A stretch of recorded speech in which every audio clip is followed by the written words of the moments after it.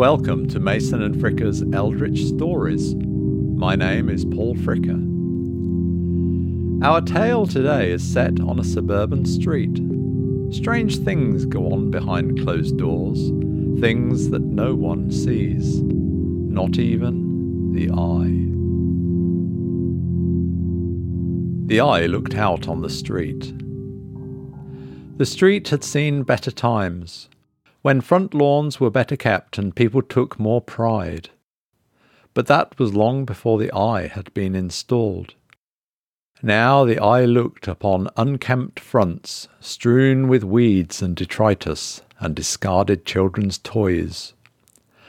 Overfilled wheelie bins of rip-torn refuge bags vomited their myriad contents onto the street and into the gutters, while dirty windows and sun-faded curtains hid the homes within. The eye's view took in the front porch, where it was screwed to a peeling white wall. Its owner took no more care of its habitat than did the others on the street, but did at least tend to the burgeoning potted plants that clustered either side of the path that led to the door. Beyond it could see the road and the houses opposite. Its fixed sight, monitoring and ever watching. It never really slept, maintaining a sort of half-sight, always sensing and waiting for movement to stir it into life.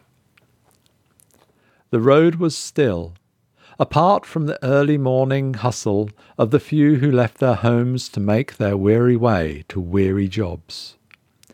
Each day, quiet hours would pass before those same workers returned.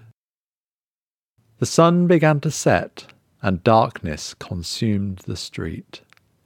The boredom was occasionally interrupted by a passing car or the arrival of the mail, but these were commonplace things that passed every day, monitored, recorded, and forgotten. The incursion of the spider that dwelled within the peeling white woodwork on which the eye lived were a nightly highlight. Each night the spider's movements woke the eye, provoking a high-pitched squeal which would wake the man inside. The eye chuckled to itself as it listened to the loud curses from within the house. The eye enjoyed watching the spider, its lens magnifying the tiny creature to gigantic proportions. It imagined the monstrous spider stalking through the street and tearing into the houses, devouring those inside as it went. A fantasy, of course, but the eye had an active imagination, somewhat unique for its kind. Earlier in the day, the eye had been awakened by a white van pulling up in front of its house. Roused to life, it recorded as a woman got out. She pulled a large cardboard box from within the van, paused to check the label, and then sauntered toward the house, toward the eye. The box was set down in front of the door. Then a pudgy finger was raised and thrust at the eye, pressing hard on the button beneath it. The woman did not wait for a response. She turned swiftly and departed, back into the van. The eye's squeal rang out, but the man inside didn't stir from his special work, and the box remained on the porch. The man inside was a curious one. The eye often wondered about the man's special work. It was unable to see within, its gaze fixed frontward. But sometimes it would hear sounds from within, unusual sounds that were unlike those commonly heard in the street. If it could have smelled, it would probably have blanched.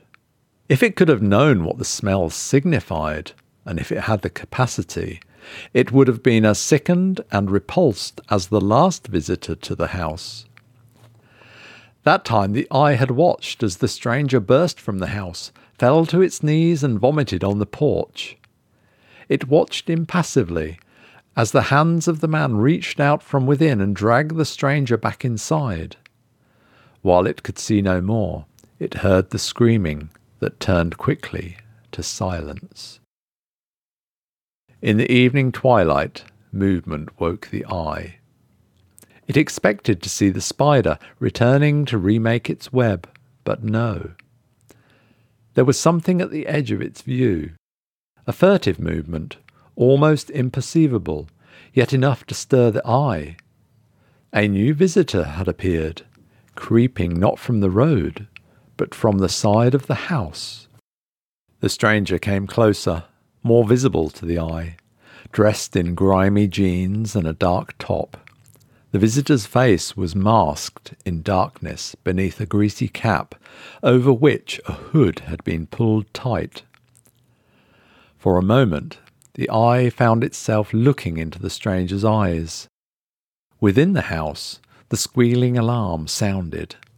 The stranger paused, hesitating, turning its gaze downward from the eye to the brown box parcel that still sat on the porch. Edging sideward, the stranger bent down and reached for the box. The spindly fingers wrapped around the package. The motion reminded the eye of the spider. The stranger began to raise the box but faltered, seemingly caught off balance by the unexpected weight. The stranger held on tighter and lifted, curling its arms and clutching its prize to its chest. The eye registered a new thing. It had thought the man inside would ignore the squealing alarm, as he usually did. A form came from behind the eye, rushing silently toward the stranger. The eye watched as large hands grabbed the stranger, pulling him down. It heard a squeal, unlike its own, as the man from inside produced a long, sharp blade and pushed it repeatedly in and out. The large hands were red now. A spray of blood washed over the eye, but it could still see, and it watched over the street as the man from inside began his special work. Porch Pirate was written by Mike Mason and read by Paul Fricker. Find out more at eldritchstories.com. And join us again next time for another chilling tale. And remember, keep it eldritch.